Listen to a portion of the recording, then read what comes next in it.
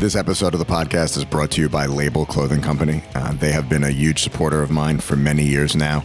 And anytime you see me wearing a dress shirt or a suit, it is from them.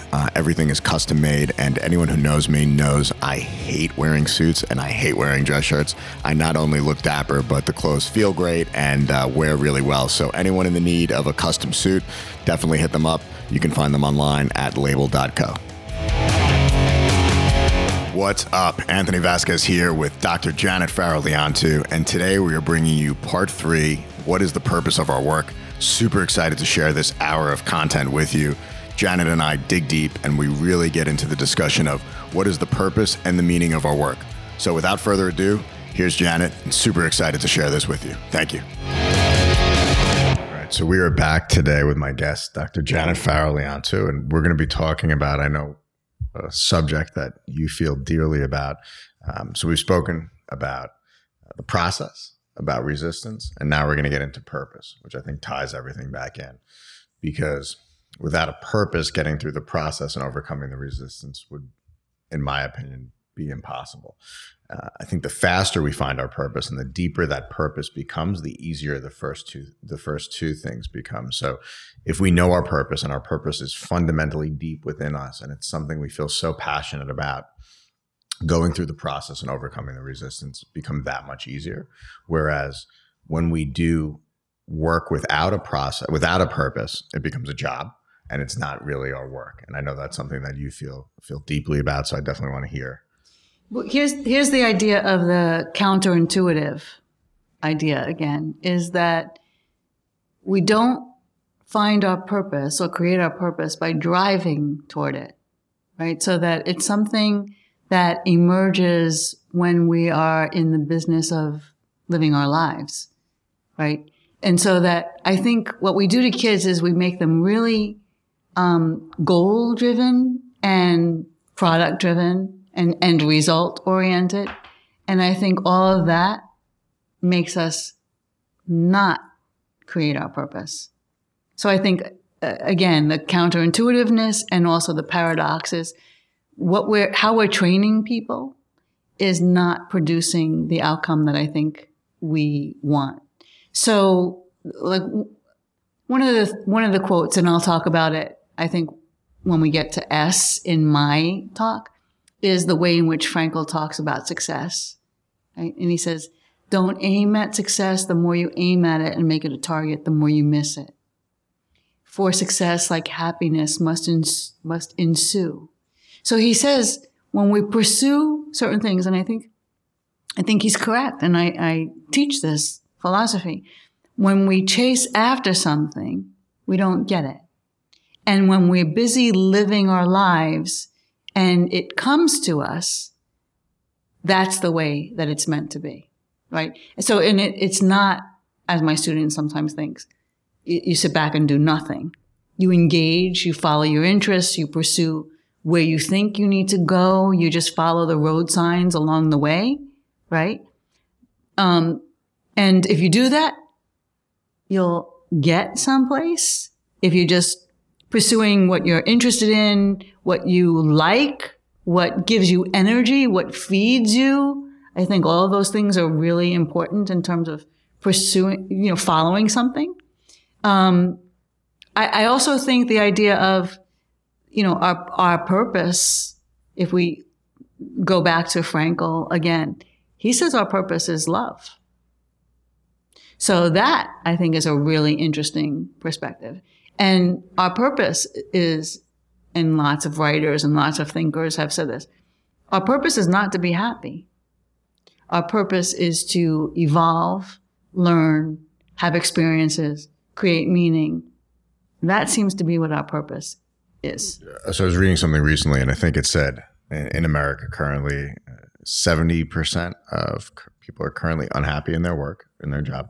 Another 20% are mildly unhappy or indifferent, and only 10% actually derive pleasure from the work that they do. It's kind of astounding when you think about it. So basically, you're saying 90% of Americans are unhappy with what they do 60 hours a week, which equivalent is to a third of your waking hours, minus sleep. That leaves you very little time to be actually happy in life, especially when you consider, at least for me, in my work, I spend so much time with the people I work with. Right. To be unhappy at work is hard. And so I think for something I've been questioning is what's my life's purpose or my life's work.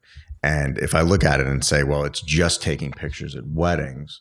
Well, first off, I use the word just, which minimizes, what I do, but I think that's not enough for me. So for me, my life's work per se right now, and the way I've looked at it and the way I've approached, especially this year, is to give as much of myself to my team and see my team thrive and deriving pleasure from seeing people who work within our company become successful in their own right.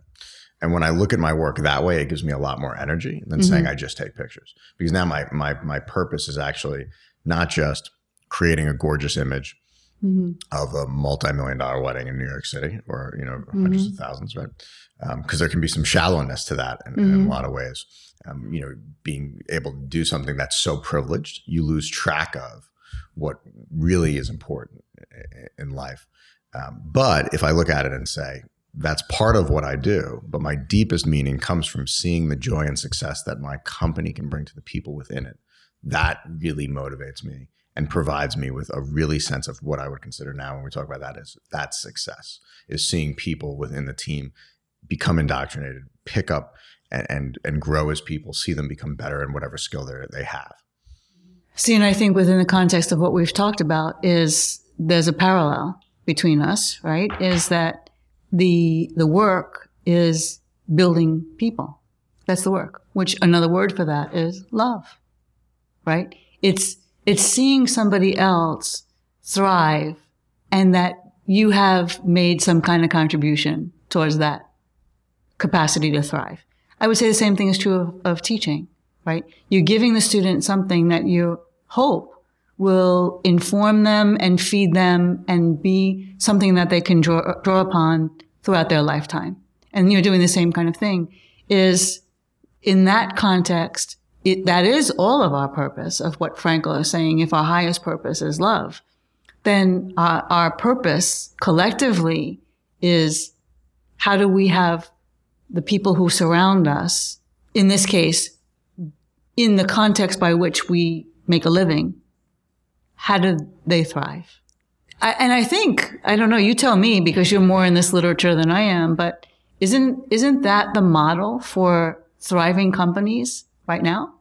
Is where people feel that sense of like they're building themselves, right? I think, yeah. And I think so. I think it's an interesting statement you make because I think some companies take it too far where it becomes, too much of that and not enough work may be getting done, or it's too driven. Whereas I've tried to have like the balanced approach here where it's yes, we want people to thrive. We want them to become individuals, but we also don't want them to lose track of the greater part of the team, the greater part of the company. And you'd have to. Yeah. But I mean, I think when you say it becomes too much, I think you're speaking about companies where there's more entertainment. There's more. Right? I know companies where it's ping pong. But that's not what we're talking about. No, it becomes too much in that sense where it's yes. Yeah, that's juvenile. It becomes a frat or sorority house. I don't think that builds anybody. No. See, but I don't think. Like I'm going to tell Google that they should do it differently, right? See, but I would argue the reason they do it is a little bit more selfish. Yeah. Because it in a way, it keeps people at work longer. It also keeps you interacting only with people at work and keeps you on their quote unquote campus so that you have no need to leave. So while, yes, it says, oh, we're doing this for our employees, I think a lot of it is, in essence, we found that this works really good for the company because it keeps people there much longer than they need to be. Or and in some ways probably want to be. So bring your dog so you don't have to leave to go home or worry about your dog. But now your dog's on the campus in a dog daycare, but your mind is at work and your body is at work. And I think that's part of the reason that, in my opinion, that some of the companies do that. Yeah. See, but I think it could also happen even without all of those bells and whistles because like I remember my first corporate job out of school and it was the company that I wrote my master's thesis about on organizational culture is that there was a mentality and it was the thesis ended up being about the construction of sexism in the workplace through people's talk. And so that it was very divided. All of the low-level positions were filled by young women and all the sales and management were primarily filled by men. But the young women spoke, they did it in terms of themselves. They kept themselves there because they said, we're family. And so that language, we're family here. And I mean, you've spoken about that too, is I think you could have an idea of family in terms of a closeness, but in this context, with the way in which they spoke about family, they didn't want to leave. And the thing is, for them, you were never going to gain any status by staying there because you'll always be the child in that family. You'll always be the child, and you'll never be promoted from within. So that you have to allow, if you're family though, you have to allow for the youngsters to move. Mm-hmm. Which is why I prefer this. I mean, I think we have a family culture, but I like the sports analogy better because at least in the sports analogy, you have an owner of a team, coach of a team, maybe you have a captain of the team. And when you break that down, it's the CEO, the vice president, captain of the team might be the general manager. And then you have the team players in there that all facilitate that. The good thing about a team versus a family is you can't fire family members. Yeah. And when you do that, it goes both ways. Yeah. But it's a betrayal. It's betrayal. Yeah. Whereas in a sports arena, in a team, if you're cut. So, when I look at, you impressed with that? I know that language. Kind of like that. But for us, we've instituted this culture. We've set forth it. And my concept behind it is, number one, I want people to grow. I want them to be happy here. I truly want to add value to their lives. And that's the perspective I approach it. At the same time, I want to come to an office where we work very closely, which you've seen how close we're literally proximity. Working. Yeah, there's 8 of us right on top of each other. And I've seen one bad apple spoils the bunch, which we just spoke about. So for us, having people come in and join the culture that we've set forward, you're either in the culture or you're not in the culture, right? So you either fit into the purpose of my company, and it goes a little deeper than that. For me, and I don't know how this has worked out, we only have 2 people now in the office where their country of origin was the United States. And to me, that's beautiful. So we truly are a melting pot. We cover Europe and South America. And bringing those different cultures together, I think, is also something to be celebrated. Whereas in a lot of companies, I think they may not hire because of people's country of origin. That's a very easy way out because, someone may have an accent or English wasn't their first language. Well, that doesn't make them less intelligent. It just means English wasn't their first language. Right. So for me, the purpose is now to also provide opportunity to people who may not have had those opportunities in other companies because of their country of origin or because of their language of birth, which mean nothing to me. I look at them as humans. Can you produce? Can you be part of a team? Can you do your work with excellence? Well, that's the 3 most important things to me. And are you a good person? Of course. Where you were born and what language you spoke first means absolutely zero. Whereas I do feel in a lot of companies, people aren't given that second pass because they may have a slight accent or it's obvious they weren't born in this country. Well, it has to do with people hire people who are perceived to be like them, right? So it depends on what you identify as like you. Mm-hmm. Are you looking for qualities in a person to be like you? Or are you looking, and this is, I think, a fundamental difference and a choice. People who went to the same school that you did, speak the same language you speak, are the same color as you, practice the same religion of you? Or are you building a business based on people who have a shared approach to work, a similar work ethic, a standard about how to treat other people?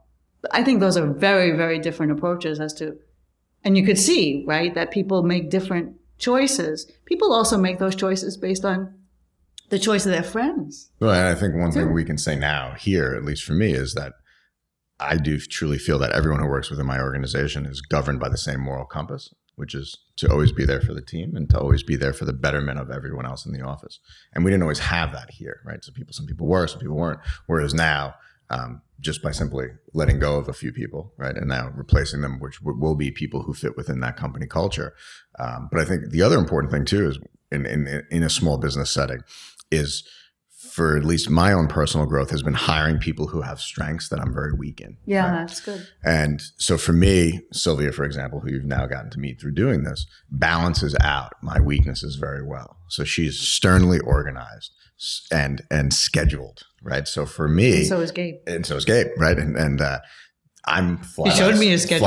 Fly by the seat of your pants. We'll make it work. Whereas they're like, hey, no, we need the schedule. So that balances out my idea. So I come up with the idea, and then Sylvia's like, that's a great idea. I really appreciate your idea. Now we need to put your idea into a structure, right? So she puts it into a structure, and then that makes the idea possible, right? Instead of it just being a scattered thought. So for one thing, for me within growth and finding that purpose is fulfilling people and putting them in the position that complement each other, right? So not just hiring because hiring would be disastrous. We'd have 8 people like me, and that's no good. That wouldn't be good. It wouldn't be good. No. I have my strengths, but I need people who balance those strengths out, which gets into another conversation, I think, too, which in today we're talking about like this well-rounded approach to people, not just in a business setting, but in life. And people always say to me, you really need to work on your weaknesses, right? Whereas I say, no, double down on your strengths, hire where you're weak. Because no matter how hard I try to correct my weaknesses, I will never be as strong as those as I am in my strengths, in my opinion. So in a workplace, I know what I'm really good at. I also know what I'm really not good at. And acknowledging my weaknesses and hiring to fulfill those weaknesses makes it easier to strive towards my purpose. And then how does that philosophy impact your personal life? That's a good question, and I think maybe not as well in my personal life as in my business life. Yeah, it's easier. It's easier. It's a lot easier. It's a lot more black and white in a business setting than it is in an intimate setting. And I think, obviously weaknesses within a relationship, probably not as good.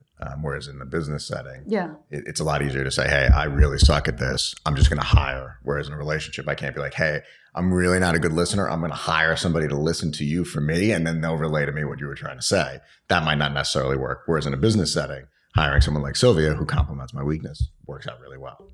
The other thing I wanted to say about the purpose is that it's an ongoing process, right? So that your purpose is always evolving and always changing, so that maybe for you in the interpersonal relationship, it's more important for you not to double down on your strengths, but to develop your weaknesses, right? So that you do reach your potential in that relationship. And Frankl says that, love is seeing what lies in the potential of the other. So in seeking out somebody to be in relationship with is somebody who could see that you have this potential within you, but it's not yet actualized. And maybe through that other person, you can become this fantastic version of yourself.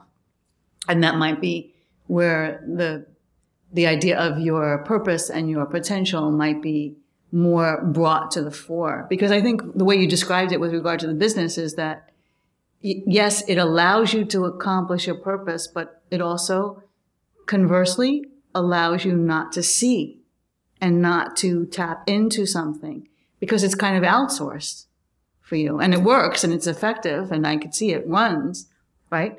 But it doesn't ask anything of you to do because you can just sort of patch it up and sort of make it work. Whereas in the other place, you can't do that.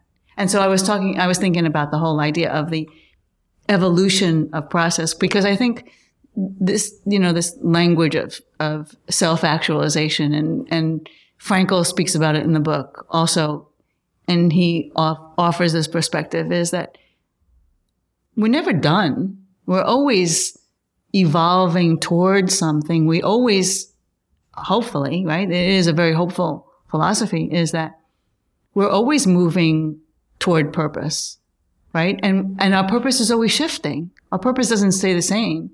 Like, what was your purpose when you were 19 years old in college? And what's your purpose now? It changes, and it changes as we grow and we mature. You had some inclination to get into photography. Do you remember what that inclination was as to why? It was really simple. When I was 16, I needed a job, and my friend's mother worked at a photography studio. I think the inclination to stay with it was I actually enjoyed the process of taking pictures and the work itself. So, but the initial was entryway was just a job. Yeah, but that happens sometimes, right? It's just where the world brought me. Yeah, and then it worked out that you liked it. Fast forward 22 years, that purpose has evolved greatly as well, though. And so do you still feel that there is a creative aspect that's satisfying in the work that you do now? There is. And I think keeping the balance of trying to still stay creative while not burning out, while managing a company, there's different challenges now. Whereas before, I think it's really simple. When you're young, you have nothing to lose, right? Yeah. You have nothing. You're starting out. So it's a lot. I actually think, I actually miss those days, because starting out, you have, there's no employees, there's no team, there's no insurance, all the things that come with running an organization. So there's no responsibility to the people who work for you, who now rely on you to pay their bills and feed their family. So that aspect of it shifts greatly as a business matures. The initial stages, those are the easiest. Even though you think they're the hardest, now looking back on them, you go, man, that was nothing, because now as an adult, the responsibility shifts. So yeah, there is still a joy out of creating really cool work. The deeper joy for me, though, is that purpose of helping others now. And that's, I think, just as you mature and as I've grown as a person, I get much more joy out of seeing other people become successful than I do out of my own personal successes now.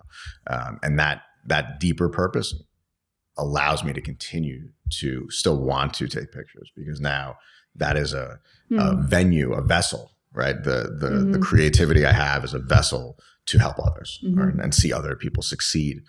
Whereas if I go just taking pictures, that wasn't enough for me. But using my ability to take pictures and do that very well allows me now to give back to a good number of people who I truly love.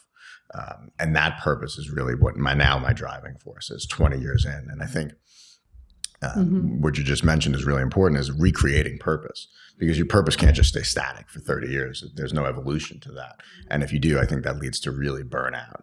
So for me, something to rejuvenate me and keep me fresh and keep me engaged and keep me wanting to do what I do is evolving that purpose and finding a deeper purpose along the way. And I think Frankel's words are really wise on this. And I think it takes a long time for students to wrap their heads around what he's saying. They don't really get it at first. And he says success is the byproduct. It's not the product. It's the byproduct for pursuing what it is that you feel you are meant to pursue at this point in your life. And I think, it's an interesting thing, especially given the culture of 2019, right? So for some people, success is how many Instagram followers they're able to achieve. Mm-hmm. The interesting question is, let's say somebody says, I want 100,000 followers on Instagram. When you reach that 100,000, is there any sense, has life changed? Do you feel better about yourself? Do you feel you have a deeper meaning? I'll almost bet 99.9% of the time the answer is probably no. So like what you just said is, without having a purpose, and having that deeper purpose and the evolution of the purpose, you can't view that as success, right? Or if we set just these arbitrary goals, like I want to make $100,000 a year. When you make $100,000 a year or 50,000, whatever the number is there going to be a joy to that? Because it's just what came from that, or what good did you do with the money you made, or did you give back? What lives have you touched? If it was just a number that you set, well, that's just goal oriented, not looking, totally production oriented, and you've made the number a commodity. Whereas if you said, hey, I want to make $100,000, but along the cross of along the journey to making that money, my goal is to touch 5 lives in some impactful way, whatever that may be. Well, then maybe that's where the success is. So it wasn't in the goal of accomplishing the number. It was in the lives that you've touched along the way in that journey. See, but what I think is more important and instructive within Frankel about that is, if we believe what he says is true, is that the people who say, my goal is to make $100,000, most likely they're not going to make it. Because he says, right, aim at success. The more you aim at it, make it a target, the more you're going to miss it. So you're aiming at something which you think you're supposed to aim at, and your aiming is producing the opposite effect. You're not going to get to the monetary place because you're striving toward it. And he's saying, if you're pursuing something that you love, if you're pursuing something that you're meant to do, if you have been lucky enough to have found your work, you will make the money. The money is the byproduct from having, and I would say it's also creating meaning. It's from creating meaning, then the success will come. But in this context, with the way in which we talk to people, the way in which we instruct kids, there is no conversation like this. There is no conversation about the creation of meaning. So it's all about the money. And so I think that may in fact connect to those numbers that you presented before as to why people are deeply dissatisfied, is because, and Frankl addresses it within the book. He says, the will to money has replaced the will to meaning. And it's never going to be satisfying. The pursuit of money for its own sake is the money. And I really do believe that you're setting yourself up to fail. And now you're going to have nothing. It's like a zero sum. You're going to come up with nothing. You don't have meaningful work. You have no purpose, and you have no money. So now where are you? So, I look at this a lot of times because I deal with 19-year-olds every single day. And so people, the old folks say, well, why can't they be more engaged? Why can't they have more meaning? Why can't they have more curiosity? Why are they so hopelessly lost? And my response is always, because we have made them like that. We've set up the whole system to lead precisely to where they are. And I think it's killing them. And I think we're killing them. That's why I keep trying to address this. And this was really the impetus for this whole program on Frankl, because to have a meaningless life is just not sustainable. I think you brought up something last time we spoke, which was, or maybe a couple of times ago, which was sometimes you need to have a job in order to do your life's work. Yes. So that let's say your job is, you get a job working at McDonald's so that you can supplement your income. So you have money, but that then allows you want to be an author. That's your life's work. Well, there's no money in that initially. Maybe no money in that for a long time. So maybe you have to get a job in order to supplement what your life's work is going to be. Yeah, but the whole idea of, and we talked about this, what is the question of your work? And what is the question of your purpose? And so you were talking about how your purpose has evolved over time. And so that now your purpose is, I don't even know what language it would be. I would say an enabler, right? A person who enables other people to have a livelihood and create lives. That's the word I would use to describe it. And you're doing it through business, right? But I think the whole thing that's not on the table is, where do I reside? I don't even think we ask kids to think this way. Like, when you go into a class, do you like it? Are you stimulated by it? Are you interested in it? Because all of that, I think, is giving you information that is really useful. And I think it's an energy. You go into a class and you hear a person speak, and sometimes it's the person, sometimes it's the subject, and sometimes it's both. It's the person and the subject. And you have to figure out, what's the experience like for you. But I think the fact that you're drawn to something, that's sort of like the wisdom, you're being led to someplace that probably is going to be good for you. But we're not telling kids to pay attention to that. We're not even telling kids to be on the lookout for it. We tell kids, suffer through this because you have to suffer through it because you got to get to that next place, which is the job. And I think we're setting them up for some real hard falls. Well, it's job training, which I think is a big problem for people now because they go to these very expensive universities and they come out without really necessarily any skill set per se, but they're being trained to go fulfill some kind of job without any purpose. So that leaves you relatively unhappy, but you also don't necessarily have a skill set when you leave college. Yeah, but are they trained to do a particular job? I think we're not doing, I don't know, who am I, right? But I think we have lost it in this country with regard to education. And education used to be following a path, and it was a study of a system of beliefs, and it was the creation of the human being. And that's what the liberal arts education was all about in its foundation. And again, whether or not liberal arts is even a sustainable thing for people to study in the future, I don't know. The writing on the wall doesn't look very promising about the liberal arts being able to even hold on to a place within higher education, because everything is becoming so focused on job and developing the skills, and we're losing it. See, but the thing in the context of what I'm talking about is, I think if you give a person and you expose a person to receiving an education, the job skills will come. So what I would be curious to know from you is I took a class 20 years ago.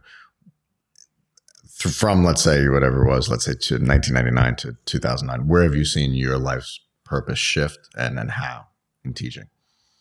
I haven't, actually. I think, and it's always really hard to go back to, like, what did you think when you first went into this, right?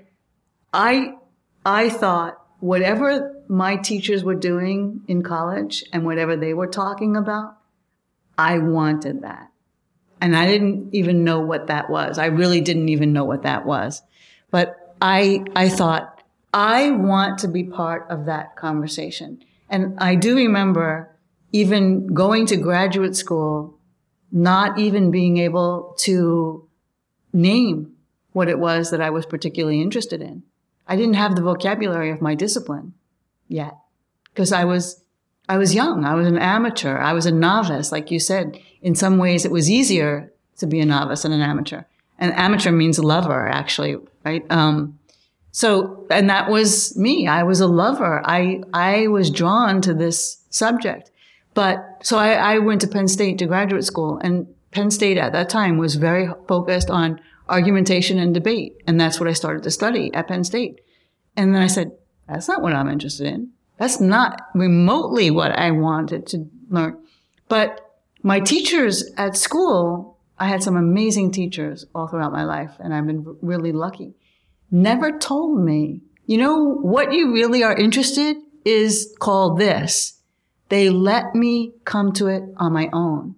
And so it took me, I would say, until the end of my PhD program before I really understood what I was attracted to when I was 19 years old. And no one ever told it to me. They let me figure it out for myself. And it took me a long time. It took me until I was in my mid-30s, where I had the language and I could speak in a way that was halfway intelligent about what I was interested in when I was 19 years old. But that's a long time, right? A long duration. And it was a lot of work on my part. And I think that gets into people just wanting immediate gratification. And they don't realize, like, now I look back, it's taken 20 years to get to the point of where I am today. As a 20-year-old kid, you never have that foresight. And right. Hindsight's always 20/20. But really, that journey is a really, really, really long time. It's not something that happens over the course of a couple of months. And I see it today as we start to hire different people. 21-year-olds today are looking for immediate gratification. They don't necessarily see that, maybe not every job you're going to have is going to be the greatest job, but there is something to be said about sticking it out at certain jobs for longer than a few months, because there's some growth that happens there, not just growth about yourself.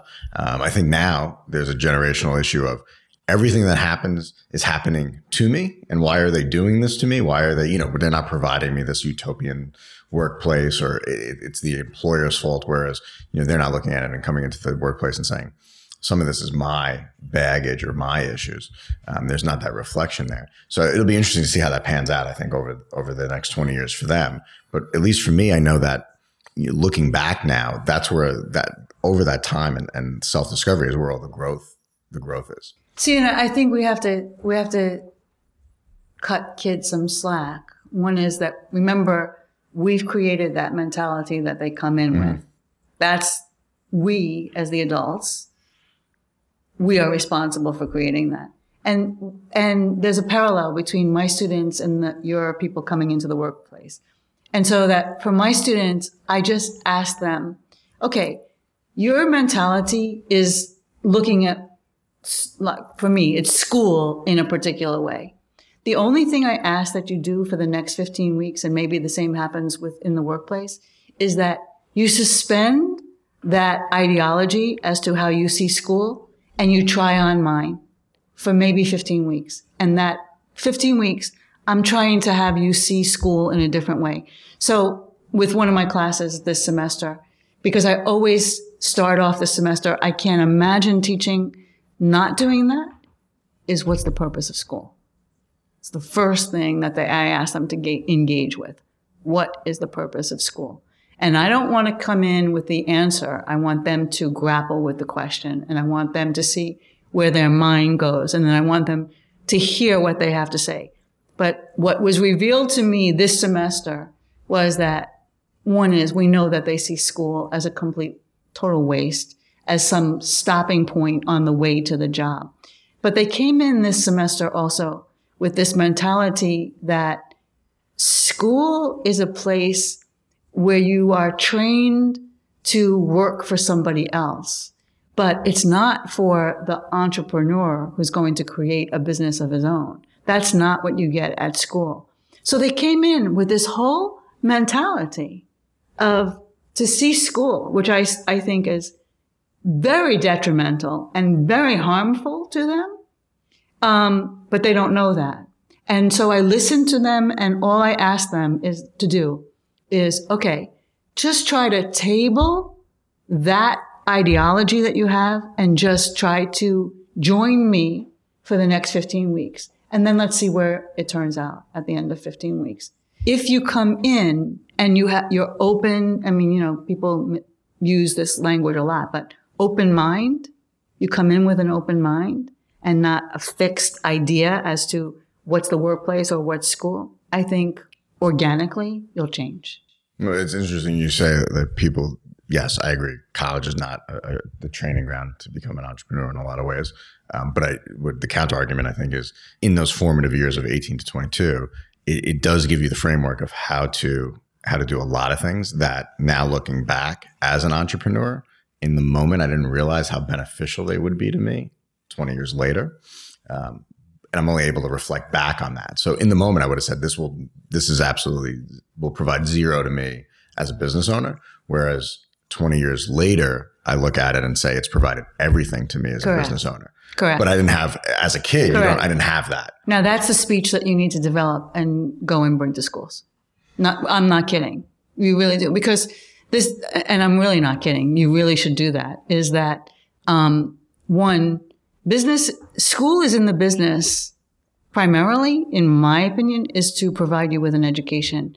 And school is in the business of inviting you to learn how to learn. And that's what I say to them. If you learn how to learn and you get to the place where you can learn on your own, you're pretty much set for your life.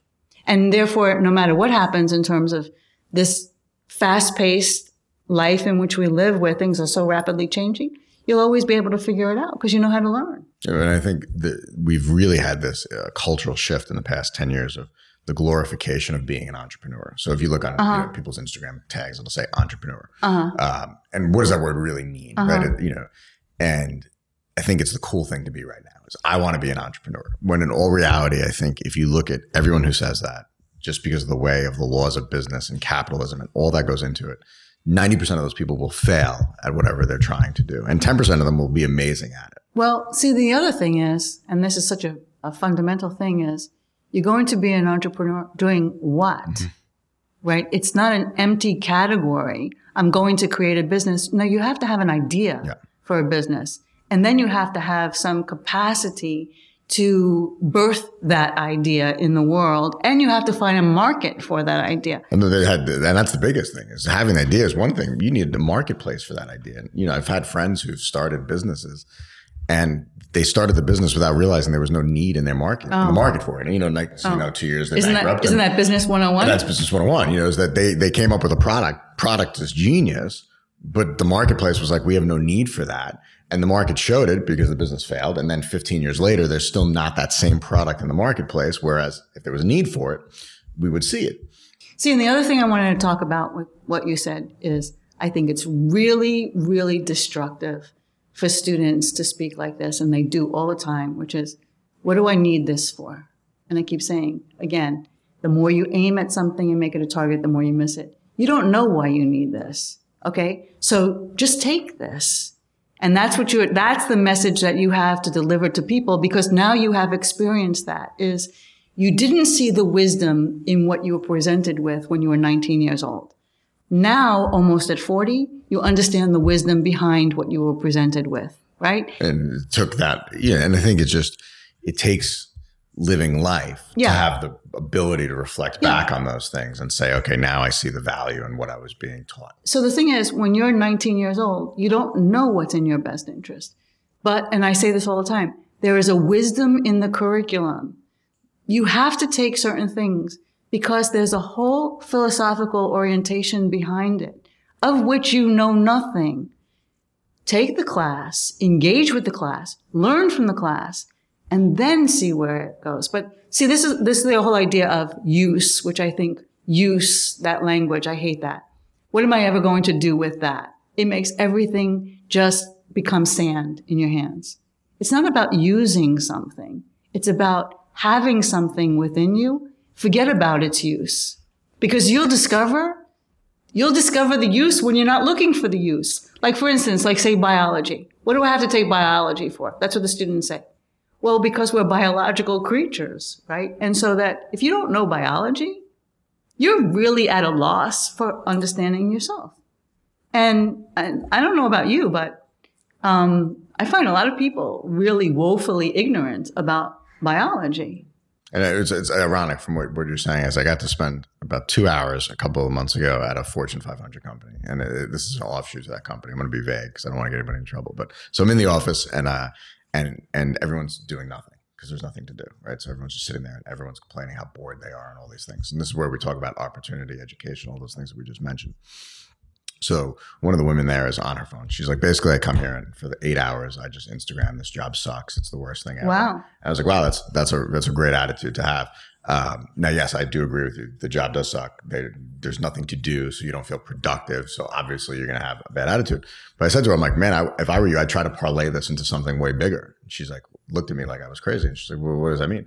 I'm like, well, you're working at a Fortune 500 company. It's fair to say you're interacting with some of upper level management at some point. Put on your best face. Maybe there's a job position for you in this company down the road doing something that you love. And this is just the path you have to take. You have to suck it up for the next 6 months, but that opportunity will come out. Or maybe you do a great job, even though the situations are really shitty right now, and somebody notices that, and that leads to the next job you have. So this is just a stepping stone to something bigger.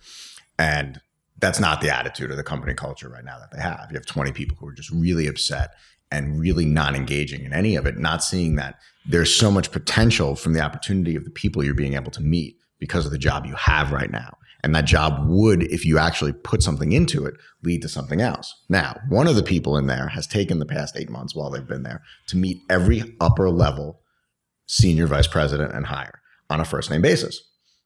It's fair to say that no matter what else happens, the other 18 people might not have a job, but the one person who's engaged everybody on a deeper level and has seen the opportunity in the fact that it's so quiet, she has a lot of she's reframed it. She goes, it's so dead, I now have a lot of time to interact with all these other people. Yeah. And now I need to be there for a year. I'm 4 months away. In 4 months, I can now approach upper level management.